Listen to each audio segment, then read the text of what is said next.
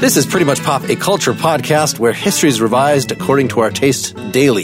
Today we're discussing the films of Quentin Tarantino, focusing on his most recent Once Upon a Time in Hollywood. This is Mark Lintonmeyer, edited down to a duration you can comfortably stand. This is Erica Spires, and I'm just here to be the blonde who may or may not talk a lot. I'm Brian Hurt, better known in Reservoir Dogs as Mr. Beige. And presenting our guests... And this is Wes Alwan. Hello, Wes. Hello. He has the important cameo for this one. Visiting us from the Partially Examined Life. You're kind of the reason this podcast exists, that you were pushing us to do more culture topics, and so we are. And now you're joining us. Yay, the circle is complete. And this topic in particular, you said this is one of those that you're working on a book-length essay about. Do you want to give us the gist to get us started? I've written a long essay that I'm still working on revising, and hopefully it'll get published somewhere someday. I'm not normally a Tarantino fan, but this movie I liked a lot, and it became a big distraction for me. So. Really? You're not normally a Tarantino fan? No. What was about this film that did it for you?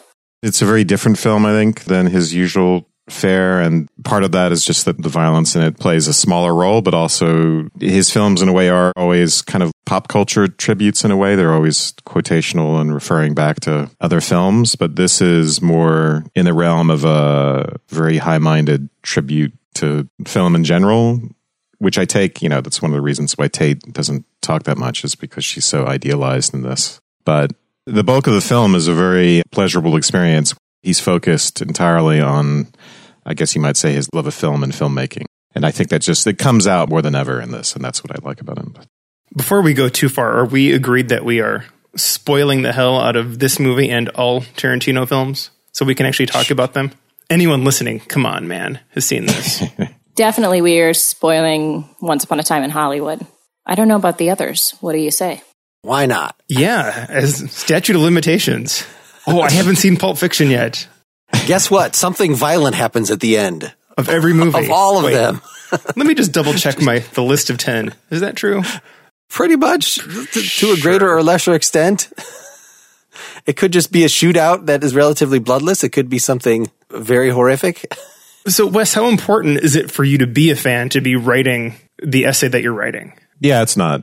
Because my essays more reflect my own preoccupations anyway. They're more about other general topics, like violence in the arts, and is one of my themes. And so that's, so Tarantino is good material for that. We just did an episode on Kierkegaard recently where basically on something he wrote that started out as a review of a novel, but it ultimately was longer than the novel. So that's the way I tend to write. I just have no discipline and I veer off into my own stuff. And then, so is it about the film? Kind of, but not exactly. All right, no discipline and veering off. You're definitely on the right podcast. Mark and Erica both, would you consider yourself Tarantino fans, just to help orient me on this? There are some very important Tarantino films I have never seen, so I can't call myself a huge fan, but in the last several years, it's become more important to me to look at the things that people call great pieces of art. And so I have started going to see his films. I saw The Hateful Eight in the, what was it called? This Is How Bad I Am. Is it the 8mm? The extended one? 35 millimeter. What did I say? 8mm. My husband is literally shaking his head right now.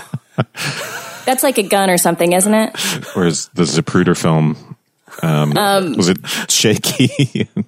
Oh my God, you guys know. So I saw it in 35 millimeter at Coolidge Corner Theater in Boston, which was just amazing. And they had the interval and everything in the middle. I enjoy his films, but I wouldn't say that I'm a huge fan. I just always enjoy the auteur thing of, so I definitely find him and his films interesting. I appreciate the way that he bridges the high and low culture gap. I find it very pretentious. I think he would find it very pretentious to call his films high art or anything. There are things that are really juvenile about them, but it's a style that I can more or less get in touch with. I just this morning finished rewatching Inglourious Bastards just to ruin the end of that. I appreciated the historical revisionist justice that was going on. When it actually comes to a close-up watching somebody get a swastika carved in their head, that was a little squirm-worthy. I don't know that I would have left all that in there, but I appreciate where he's coming from. And yeah, generally have found actually more and more as I've sort of reintroduced myself to this And just if you set your expectations, like I read this current film referred to as a hangout film. And I think if you kind of have that in mind, like, yeah, you're just hanging out with these characters. Don't expect things to move fast. And if you just carry that with you to every Tarantino movie, that works pretty well. Well, I like that, Mark. That's good. I find I seldom enjoy a Tarantino movie the first time as much as the second time. I think the pacing sometimes is a little off, but when they're good, they're so good that the second time I don't have to worry about the pacing. I can just enjoy it. And as I look at the list, there are some I really, really like and a few I don't. I never go in expecting I'm going to like it, but expecting that I might. Have you seen all of them? I have not managed to get through Hateful Eight, and I've tried a few times, and I just keep failing. It's a terrible movie. It's not worth it. And Death Proof, I guess I also bad. Wasn't really on my radar. I guess I knew he had done something that was a segment, but I should probably get back to it. Yeah, I didn't see that either. It didn't quite appeal to me. Hateful Eight I actually really liked, but I kind of do like the Western genre. So I was able to stick with that. I saw Grindhouse in the theater. So nice. Death Proof in its original form paired with Robert Rodriguez's Planet Terror, I see. And I think I enjoyed his segment more than Rodriguez's one. I didn't like it. And I actually, when I saw Pulp Fiction in the theater, I was bothered by Pulp Fiction. His violence bothered me because it has Mark, you mentioned the word juvenile. I think there's like a perverse, sadistic quality to his violence that is not typical in movies. Most movies moralize it pretty effectively in terms of, there are good guys and there are bad guys, or there are bad guys and there are worse guys. And violence fits into this kind of moral framework where we can enjoy the fantasy of violence without being too bothered by the moral implications. But with like Pulp Fiction, the scene in which they're in the car and John Travolta's character's gun goes off and blows the head off of the kid that they've just picked up. It's meant to be funny, and they're just worried about the cleanup, and the audience laughs. And for me, that trivialization of violence and turning it into something funny like that, I thought that was really new. I thought I really hadn't seen anything like that before, and it really bothered me. And then the same thing with Reservoir Dogs. So for the longest time, I'm not bothered by violence in movies usually, but Tarantino was the exception because I thought he just sort of got off on it in a way that was just unusual and perverse. I agree with that in a lot of ways. I think it depends who the violence is toward, though, right? If it's somebody that we feel is worth it or not. Are they a terrible person getting their due, or are they not? For example, in Once Upon a Time in Hollywood, it didn't really bother me, but sometimes like how much Cliff went off and how much Rick Dalton, like how far he went with it with these women. I mean, had they not been women, would I have felt as weird? Maybe not. But also, I mean, they were terrible people who were trying to do something terrible. So like there was some fun in that. Dalton and Booth can't know that, right? So to us, right. we know the real timeline. And so he's taking revenge for something that within the framework of the film never really happened. So it's a weird thing. And also it's excessive. So it's not enough that they be bad guys. It's the way violence is usually moralized. The protagonist has to be doing something. They can't simply be gratuitously violent in the sense that they're just doing it because they enjoy it. The punishment has to kind of fit the crime, and there has to be an element of necessity. So you don't get good guys who capture people and then torture them, except in maybe a Tarantino film, torture them to death. That would be seen as beyond the pale, or inflicting excessive pain just for the sake of doing that, or even the kind of revenge that goes past that line. So it's still different, even when he's doing what he's doing. For him, I think it's an innovation, like in Django Unchained and then Inglourious Bastards. Like he found a way, all right, I'm going to use this. Now I can really get off on violence because now I have a really good rationale. They're Nazis or they're slave owners. So he discovered that. And actually, I think that improved his films in general. Yeah, Reservoir Dogs, the big scene is just disturbing. Like that just ruins the song for you forever. Right. I loved Inglourious Bastards. I agree. Like that one makes you feel kind of good for it. I remember I was in Boston watching that, and they made the reference about Lansdowne Street. Everybody was just like, yeah, because we were in a movie theater right next to it. Everybody stood up and was screaming, and it felt great. And that one was a lot of fun to watch, and it didn't matter. The violence didn't really bother you there. And you're right. This one, they're unaware of what we know. But Cliff at least is in a drug-induced haze. So we don't feel maybe quite as badly for that. Rick, it just seems like he's living out some fantasy. there's still a person with a gun in his pool, and she's still discharging it. I mean, you sound like a lawyer for the defense here. But not at him. She's going up in the air. No, well, I'm just saying that, part of it is, I think deaths are always so orchestrated, and I think you were getting at this, Wes, a little bit based on what we're supposed to feel about it, and how much we think the person who is dying deserves to be getting it. I mean, that was one of the complaints. There's a woman who's torn apart by a pterodactyl or something in the Jurassic World movie, and it's pointed out like that was really just poorly directed because this woman hadn't really done anything wrong, and so to see her get killed so violently, it was poor judgment by the director. Tarantino is possibly just pointing out that deaths take as long as they take sometimes. And sometimes it's a bump on the road and you blow someone's head off, and sometimes people don't go down, and it becomes this absurd thing in part because death and killing is absurd sometimes. I mean, I don't know if he needed to get out a flamethrower, but this woman wasn't dead yet, and he was doing his thing. And so it becomes maybe shocking and horrifying, but it really is played for absurdism more than anything else. Well, at least it had a reference to something that happened previously in the film, which you can't say for all of the scenes that took place. There were so many times in this film where it would go on a tangent, and then I'd be like, did he have an editor on this? And I know part of this is just how he likes to make films, but what are your guys' takes on that? Like, did he do it effectively in this one? In particular, I'm thinking of the big fantasy that happens while Brad Pitt is up on the roof of the house, and then all of a sudden there's this flash sideways type thing of him being in this fantasy world being on set. Did you feel like that was used effectively, or were you just afterwards being like, huh? It's a really interesting scene in part because he's on the roof and Sharon Tate is across the way in her room dancing and doing her thing. And I came to see Cliff Booth. Obviously, he ends up being her primary protector at the very end of the movie.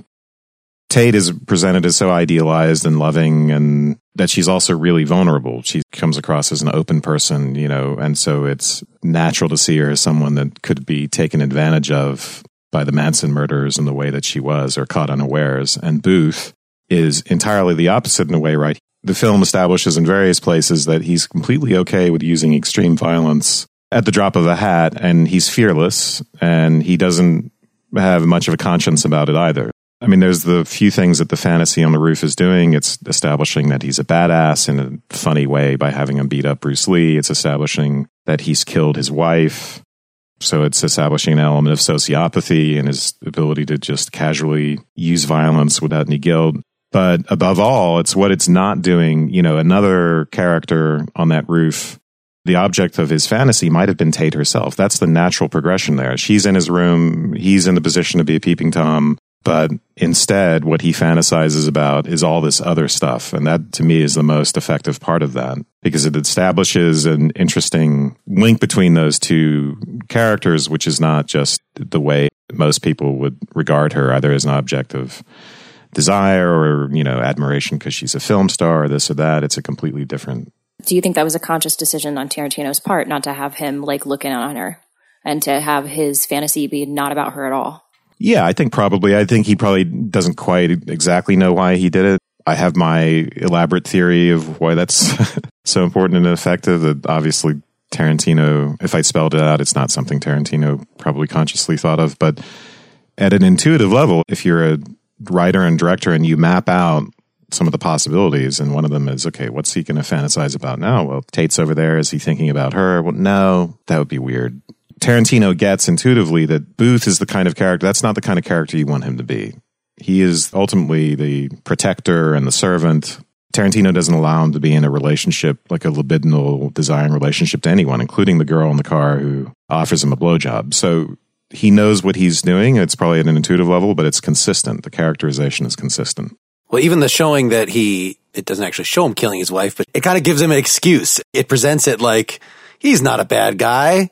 Even if he did this, it was just because, not that he plotted something, but that she's being a total bitch and he's standing there on his boat with a spear gun, just happened to be in his lap. Wouldn't you have done it too if she was asking? I mean, that's kind of how I feel it was presented, like in a off the cuff sort of joking way. I mean, I think he's supposed to transcend good guy, bad guy. So it's not supposed to matter. He is what he is. He's the defender.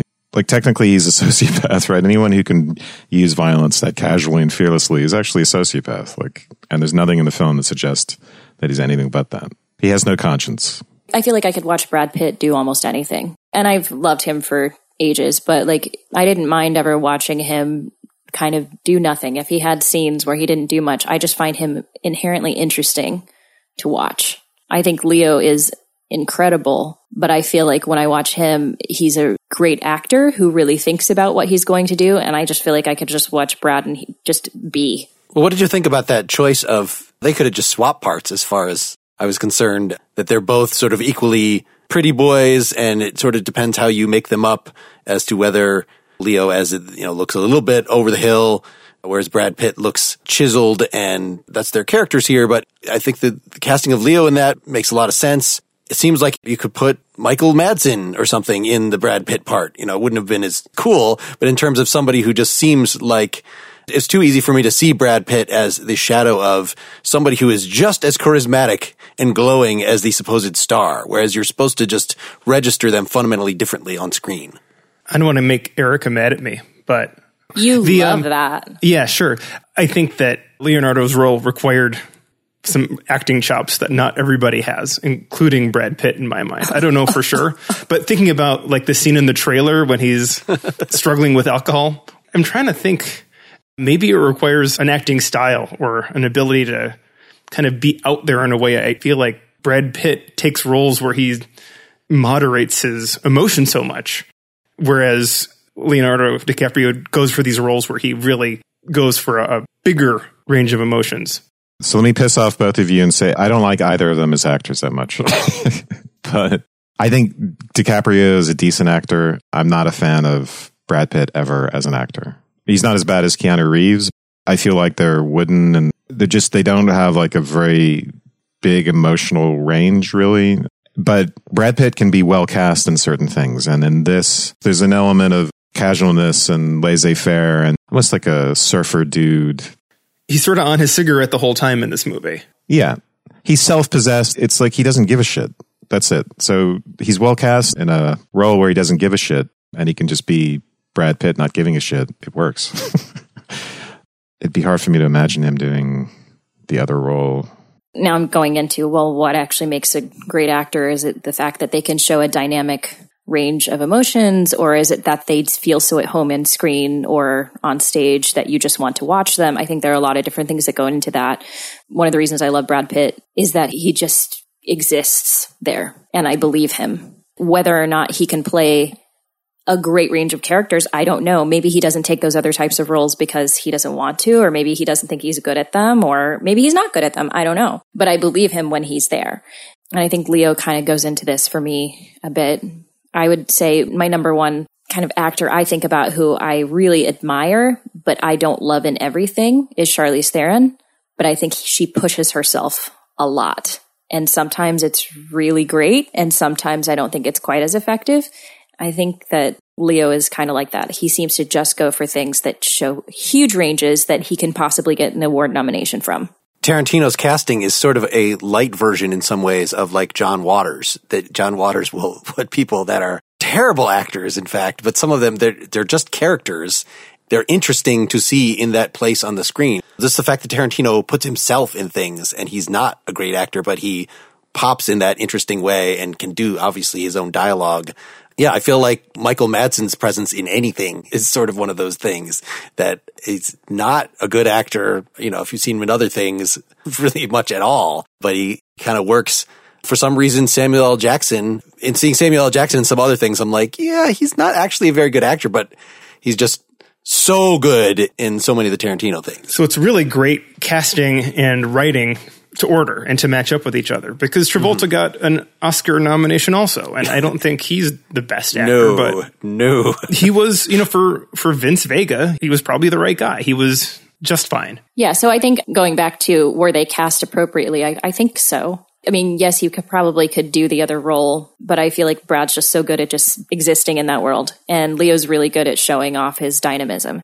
But let's talk about for a second who I thought was a huge standout in this film, which was Margaret Qualley, who played Pussycat. Yes, I totally agree. She's the best in the film by far as an actress. Yeah. Did you have one of those moments of trying to figure out what you knew her from and had to go back? Because I did. Well, I knew what I knew her from. I couldn't remember the name though, just like how I just referenced 8mm instead of 35. I said to my husband, I was like, yeah, she was really great in that show about like the people who were left over. And he's like, oh yeah, The Leftovers. And I was like, yeah, that's the one. Yeah, that was the one for me too. I looked her up. I hadn't seen her in anything, but I did research her, and she's a pretty new actress. And then we started in ballet, actually.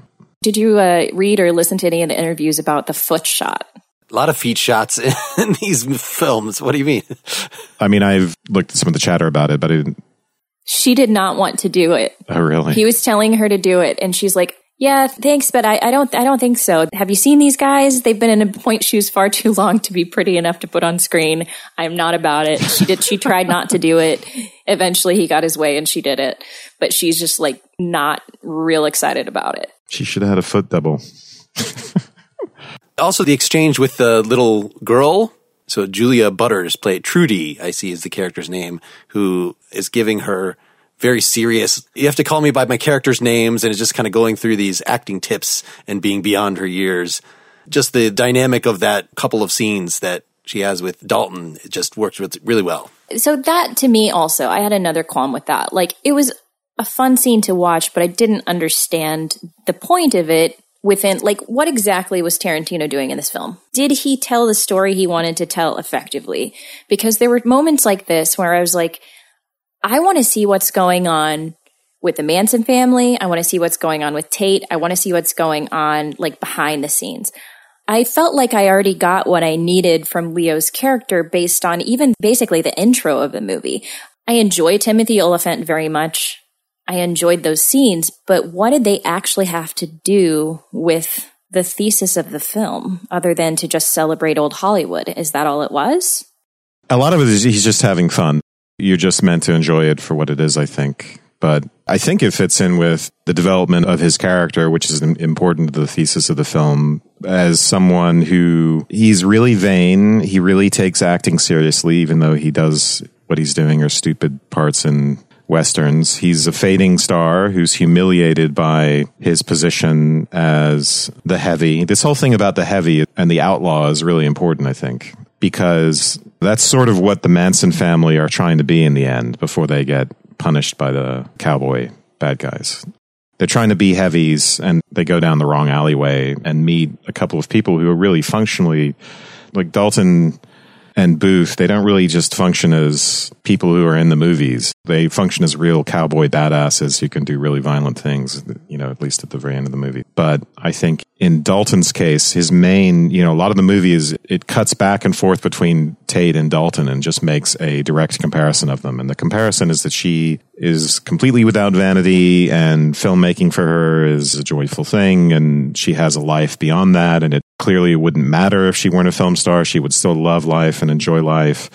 And for Dalton, it's everything, and he's tortured by it. And so you get those two different visions of two different relationships to film and filmmaking and love of film. And I think that's really important to the movie, because the movie, in a way, is a defense of Tarantino's particular brand of love of film, which includes the right to play with violence in any way he wishes. I guess I just don't understand what triumph he's building towards. Is it his acting triumph when he finally has that great scene when he does this wonderful job of acting? Or is it his literal good guy triumph of standing there looking like kind of a buffoon still, but using a blowtorch to kill someone? I feel like the movie doesn't know which of those two things it's aiming toward, or maybe both of them are important. The arc for him is actually tragic, right? So his film career is ending, and that evening is the effective end of his film career. He went and did the spaghetti Western thing. No, nonsense. He gets the fairy tale ending where he's just been introduced into Roman Polanski's world. He just got his second chance at acting. He's going to be a real star now. Roman Polanski being another guy that, like Waters and Tarantino, would, I think, cast some people that are just weird and interesting to look at. That could be true. I didn't take it that way, just given Dalton, he's basically a buffoon through the whole movie, and he doesn't get a lot of what he wants, really. It just seems to me like the likelihood that things are actually going to work out for him in the way that he wants, given the way things have gone, are not actually high. In any case, he's an aging actor. I think it seems like his best days are probably behind him. Maybe I'm wrong about that, but I don't really think the film He's not a typical protagonist. He's the butt of the joke, really, for most of the film. And he's a foil to Tate, who's not a well-developed character just because she's an idealized symbol. But I don't see an arc there where there's some real triumph for him. I don't know if you're at all referring to the article that I brought in on the troubling subtext of Once Upon a Time in Hollywood by Jen Chaney from Vulture. I thought it was a great article, and she had a lot of issues with the film. And a couple of those in regards to this in particular was, the problem is that the person who truly gets the happy ending in the movie is not Cliff or Sharon, it's Rick Dalton. Rick Dalton is vindicated, even though as sympathetic as DiCaprio makes him, it's not clear that he deserves to be. It's difficult not to view the ending as a reward for a fading old cowboy and a celebration of an era in which men were men. I agree. It seems like he does get the happy ending. And Cliff, who did the majority of the work, is like wheeled off and he still doesn't have a job. And it's hard to say if he will have a job, because if Rick Dalton continues to have like a real, if we want to call it a real film career after this, he's probably not going to need a stuntman. The ending is just too strongly about the alternate timeline for Tate and saving Tate for it to be, to me, about Rick Dalton at all. Him and Booth just serve that purpose. Ultimately, they exist in the movie as a counterfactual, as a thought experiment of something that would actually save Tate. And the thing that saves her, ironically, being these two people who look as if they just walked out of a cowboy movie, as if the old sorts of movies could save Tate, you know, who herself is like an idealized representation of film. So it's hard for me to wrap my head around this idea that there's something good for Dalton in the end. Would it have made more sense, as will be the case, I guess, on Netflix when this is actually released on streaming services, is for this to be episodic in the way that Pulp Fiction was? That even though there's a tie-in and there's interesting things sort of with the timeline and presenting things out of order so that you can see what happens to Travolta's character as thematically descended from what chronologically in the film happens later, where Samuel L. Jackson's character says, I'm going to leave this gangster life and walk the earth. There are connections, thematic and otherwise, between the piece, but basically it's an anthology. I kind of think that thinking of this movie as an anthology makes it more palatable than thinking of it as something that is just building to the end. I mean, this is not Inglourious Bastards, where everything is about the plan to destroy a bunch of Nazis. I would have been happy to see an entire episode of Bounty Law. Like, I just love this little genre. You know, this is a lot of the appeal of the film to me, is just his love of 1969, the stuff that he was watching on TV and in the movies when he was really young, and creating these imitative cultural products. And so expecting all of that stuff and the whole Rick Dalton story with his struggles with acting to feed directly into the ending seems like it's overinflating the importance of the ending. There might be something to that, Mark. You know, I'll admit to a lot of ignorance here going into this movie. I didn't really know the story very well. I know the Manson family killed Sharon Tate. I didn't really know if Rick Dalton was a person or if this show, because there were so many Westerns on in the 50s or 60s, it wasn't really clear to me if these were minor characters that existed early on. And as we moved along in the story, it became clearer that this probably was the case. But unlike Inglourious Bastards, where I know that a bunch of people didn't kill Hitler in that year, I wasn't really sure if this was building towards the actual ending or a total science fiction ending of an alternate history. And for that reason, I was having trouble knowing where to focus my attention in this movie, and really kind of wondering why we were dwelling on Rick and Cliff so much. And as we moved along, I guess I figured it out. But I think Tarantino was maybe playing on some of the ignorance of his audience in order to be able to tell the story he told. I can't see it being presented in a different way as you're suggesting. I mean, maybe it would be more effective or maybe less, but I'm always fascinated when someone can tell a nonlinear story in a successful way. I still kind of feel like Pulp Fiction was a work of magic to be as effective as it was told in such a asynchronous way. I mean, I knew a lot about the Manson murders, and I didn't think by the end of the movie we'd get to the point where the Manson gang are about to kill Sharon Tate and her friends. And as that seemed more and more like that would happen, I got more and more uncomfortable. Like, how is he going to do this? Because it's a really, if you've read about the murders, they're really horrible. You know, Tate is pregnant and stabbed to death after watching her friends get stabbed to death herself. And then it's a really tragic thing. And it's not the kind of thing you want Tarantino or really anyone, but especially Tarantino, to present in film, even indirectly. So I was kind of horrified. And then when we got the alternative ending, I was disturbed, as I always am, by Tarantino's violence, but I was also enormously gratified by the alternative ending. And I think the way all the buildup with Dalton and Booth works, it's not as much about external plot. I mean, it's about external plot to the extent that they're set up as the people who are going to intercept the Manson gang and to play the role of cowboys to the Manson gang's presumptuous attempt at being heavies, which they're not really. They're not really outlaws, and they can't live up to that role. And they ran into the wrong guys who can live up to the role of enforcers. So it establishes them in that they're going to play the role of cowboys in the end, having a showdown with the villains. But beyond that, the buildup is emotional. The distinction that's critical is the one between Tate's particular attitude towards film and filmmaking versus Dalton's, and then Tate's special connection to Booth, who I think of as her spirit animal in a way. It's like, what if someone that vulnerable and loving actually had built-in protection in a way that if she were completely invulnerable because there were some function out there, some person who could perform the function of defending her, even if it meant using violence. But then he can't be personally connected to her, because if he's personally connected to her, she's contaminated by that.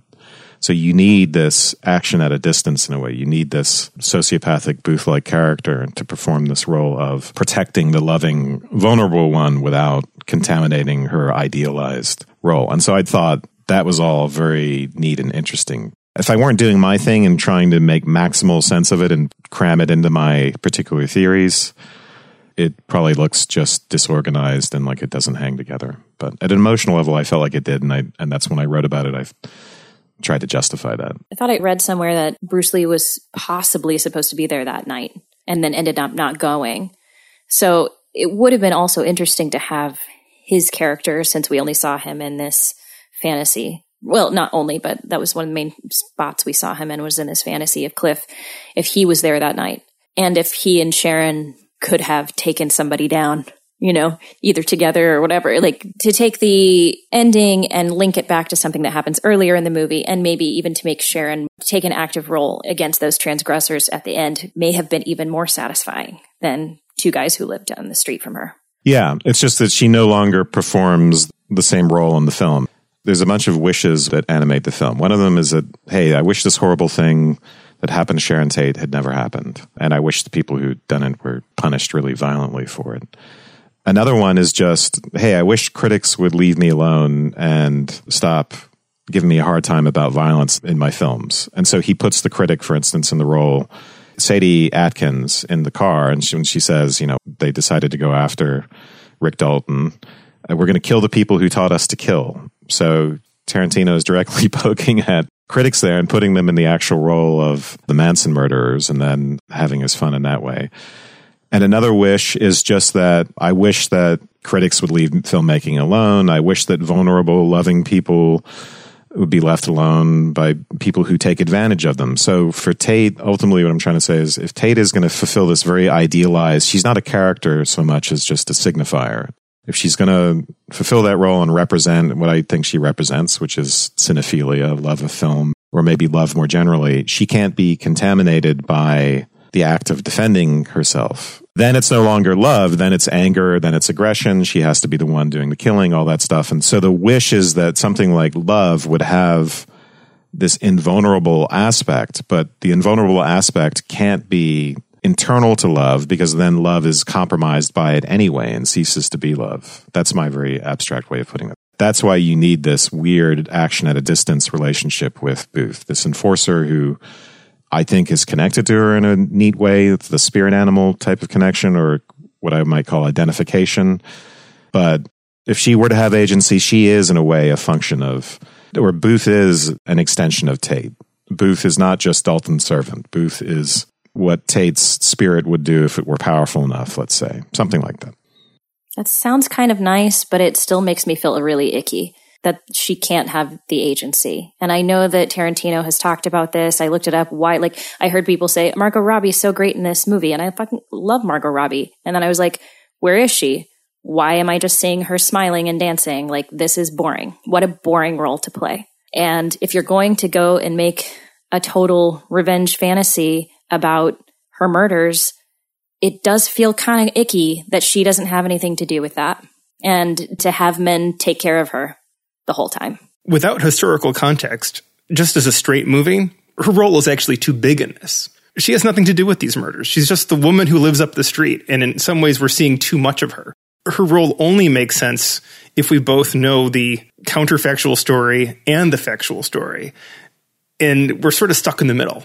We're not getting really one done effectively, and we're not giving enough service to the reality version of it.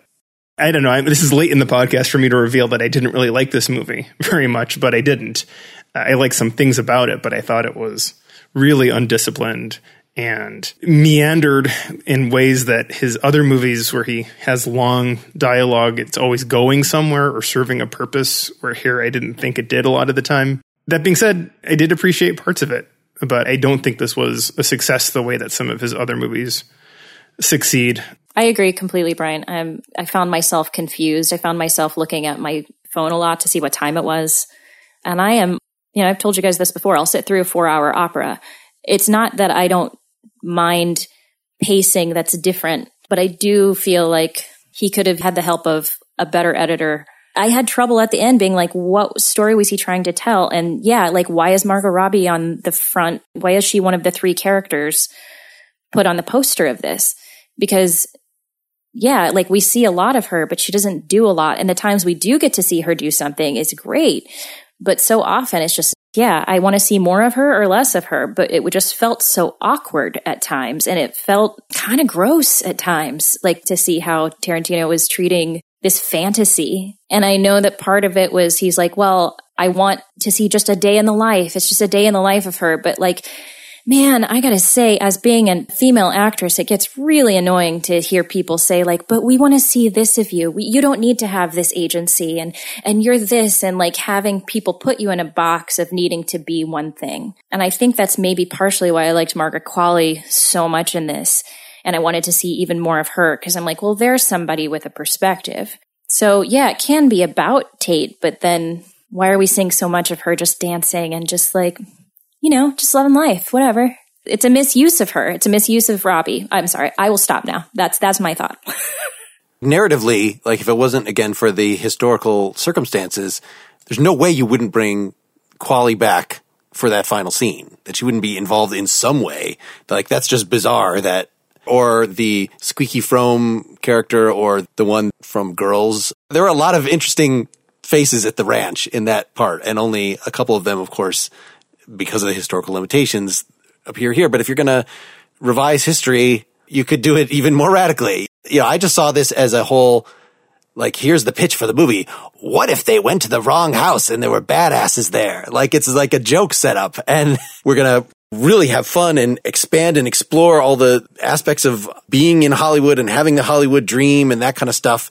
And so I thought the scene where Sharon Tate goes and sees her own movie, that's one of the highlights of the film. It's just, a moment of pure joy and just another one of these aspects that's being explored. I want to make sure we, as potentially a last topic here, we just talk about sort of the auteur in general, that I feel like Tarantino has been able to set himself up as all other forces leave me alone. I will do my own editing, and I wouldn't mind, frankly, if there was other minds coming in, creating the theatrical release, and then we had the extended director's cut that was his full vision. Like, I don't mind the auteur thing, surrendering to his vision and just soaking this in, but not necessarily in a theater in one sitting. This could have been told more efficiently and probably should have been. Even though I didn't really like this movie a lot, I don't think it was a bad movie. I mean, there were so many wonderful moments in it, which is why we're talking about it. It's why we talk about Tarantino, I think. I hope that the reason that we're talking about this movie is because it's worth talking about and not because it's just a Tarantino movie. And I think there are some beautiful moments worth saying, and that's hopefully what good art gives us, is we can pick things apart like this. So it's not a hate for Tarantino. It's just me personally. I kind of wish that if he hadn't, that he would have maybe, gotten some opinions of other people of how to make certain things more effective than he did, because I feel like there's so many times the type of storytelling he was doing was a disservice. So I guess I'm the lone holdout here. It's great, though. We tend to agree on a lot of things, so it's awesome to have like difference of opinions, really, Wes. Yeah, I think It's his best film by far, and I think it's a brilliant film. And the pacing, I mean, I've seen it multiple times and I can enjoy it every time. It doesn't bore me, and I think the cohesion in the film is internal. So if you're looking to justify things in terms of a very tight external plot line that hits all the plot points at the right moments in movies that they typically hit them, yeah, definitely it doesn't do that externally. But I think emotionally it coheres very well, and it does something really interesting and builds really well. I thought there was a kind of sophistication to it, which in some ways is something of an accident, I think, but it's a product of Tarantino also deciding that he is going to pay tribute to Hollywood in a way. And that love really comes out, and I think that guides the movie in a way. And with Tate, once he makes her the representative of film and love of film, which is what I think he does, then yeah, that makes that role a much different sort of role, because she's not the protagonist and she's not playing the role of a character who's going to be developed anyway or have any arc other than who she is, and she doesn't actually get murdered. So Wes has revealed that this was what he thinks is Tarantino's finest movie. I'll be curious to hear everyone else's take on that, because it maybe reveals a little something, or what your favorite, if not what you think his best one is. Either way. Erica? I've seen probably half of his films, so I'm not great to ask, but I would say for me, Inglourious Basterds is probably the one I came away and just like felt great and really enjoyed altogether the most. I just have trouble with that sort of comparison, and I might have said Jackie Brown, but I just rewatched Jackie Brown, and I guess I was sort of doing other things at the same time, so it was like not the right way to watch that film, but I definitely enjoyed it less than any of the other ones that I've seen recently. Because seeing Pulp Fiction again, as with Reservoir Dogs, there's a brilliance and there's a tightness. Well, not tightness. There's still a lot of hanging around, obviously. But I'm seeing the seams in a way that I do think that the new one displays the most skill in pretty much every respect. So I don't know that it's the one that I viscerally enjoyed the most, but I did like it. I think just Wes has an advantage on us that he's seen it more than once. And I remember liking Inglourious Basterds when I saw it in the theater, but when I just saw it this time, I just completely enjoyed it start to finish. Like, whereas I might have been, how long is this scene going to go on? Why is, Mark, did we see that movie together? Inglourious Basterds? I feel like we did. Maybe. I loved Inglourious Basterds, and maybe it's just my cultural bloodlust for Hitler, but that was just awesome. Like, looking back on all of his works, I feel like Kill Bill put together, in my mind, feels like his finest creation. The 3.5 hours of all of Kill Bill. I just really think, talking about, auteurs, Mark, you go take a risk by doing something like that, but when it works, it is just a kind of a thing of beauty. Erica, if you haven't seen those, big recommend. That's the only one I haven't revisited, so I can't even. No, I have not seen Kill Bill, either of them, and I have not seen Pulp Fiction. And I think for me, Pulp Fiction is like one of those that when I was growing up, so many people were just talking about it all the time, and then I missed the opportunity at the time, and then it just felt like, I don't know, one day I'll watch it, and then I just have never watched it. But those are the three main ones that I have not seen. All right, so now we're going to have to re-record this podcast without Erica, because she's not qualified to. Right, I'm no longer qualified. Hey, I never said I was qualified. No, none of us are. That should be the new name of this. Unqualified. Talk about pop culture. I think seeing the children of people who were in those early Tarantino movies now being in Tarantino movies definitely made me feel old.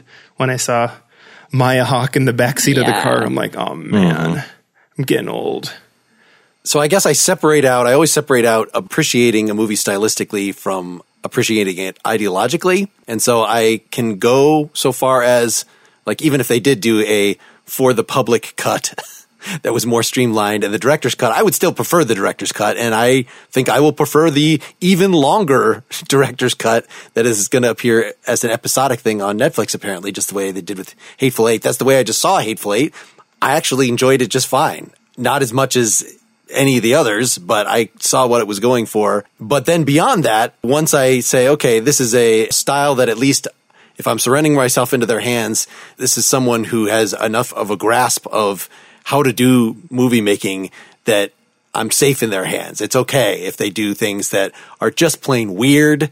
In both Inglourious Basterds and this one, having a break where then a narrator tells you what's going on, in this case, having this long Kurt Russell thing, explaining that, like, completely departing from the style of the earlier part, like, I'm willing to surrender to that. Like, that's okay. That's weird, but it's a weird that's idiosyncratic, and I respect it. I do think that, though, accepting all that, entering into his world, there's a lot to criticize about his ideology itself, which is a little apart from the movie making and the enjoyment of it. And yeah, it does come down the attitudes, what you were talking about, Erica, about I'm not convinced he's a misogynist necessarily, but there's definitely something weird going on in, that therapy should occur with the way that he loves violence, if it hasn't already. But that puts you in an interesting space of, self-examination even, to the extent that you also love the end of Hateful Eight when some people just need hanging, and they laugh hysterically. I can have an ambivalent reaction, enough enjoyment, enough sympathy with that I still like the movie and feel like that was a satisfying ending, but feel gross for doing so and would then going forward question. So I'm open to these sort of critiques of his ideology. Anyway, even if I don't entirely agree to them, they're food for thought, let's say. We could all use some therapy. Maybe that's what it tells us all, So this podcast needs a violent ending. I haven't seen Wes for a while. I haven't heard his voice, so I'm not totally sure he hasn't been murdered. No, I'm still alive. Oh, thank God. Do you want to plug your, I'm sure that your essay is not going to be done in the next 2 weeks. Was there any essential element of that or anything you want to sort of wrap up by letting folks in on? Let someone steal your idea and publish it first. Yeah. No, I think I described some of my ideas. I guess if people go to partiallyexaminedlife.com/Tarantino, I'll have that forward to wherever it ends up being, that essay.